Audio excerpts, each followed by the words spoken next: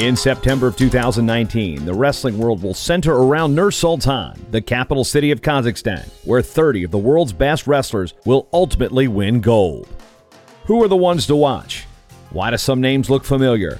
Get a crash course in international wrestling with the Countdown to Nur-Sultan. Developed by TrackWrestling.com, it's 100 days of wrestling's best. 25 days to Nur-Sultan, and today we meet two-time world team member Jacarra Winchester of the United States.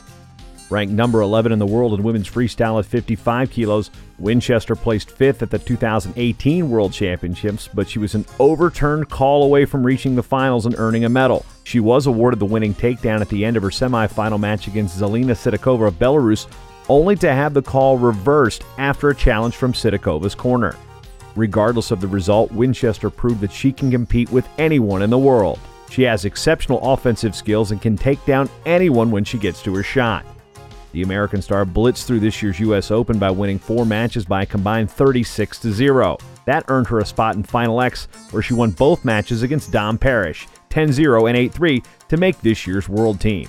Last year, she won the U.S. Open and placed 5th at the World Championships, and also won a WCWA championship for Missouri Valley back in 2015.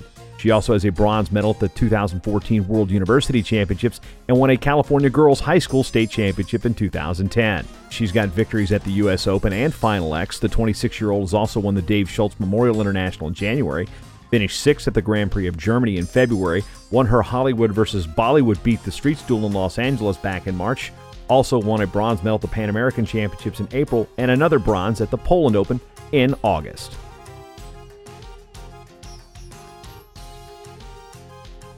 The Countdown to Nur-Sultan is brought to you by Defense Soap. Defend what you have built.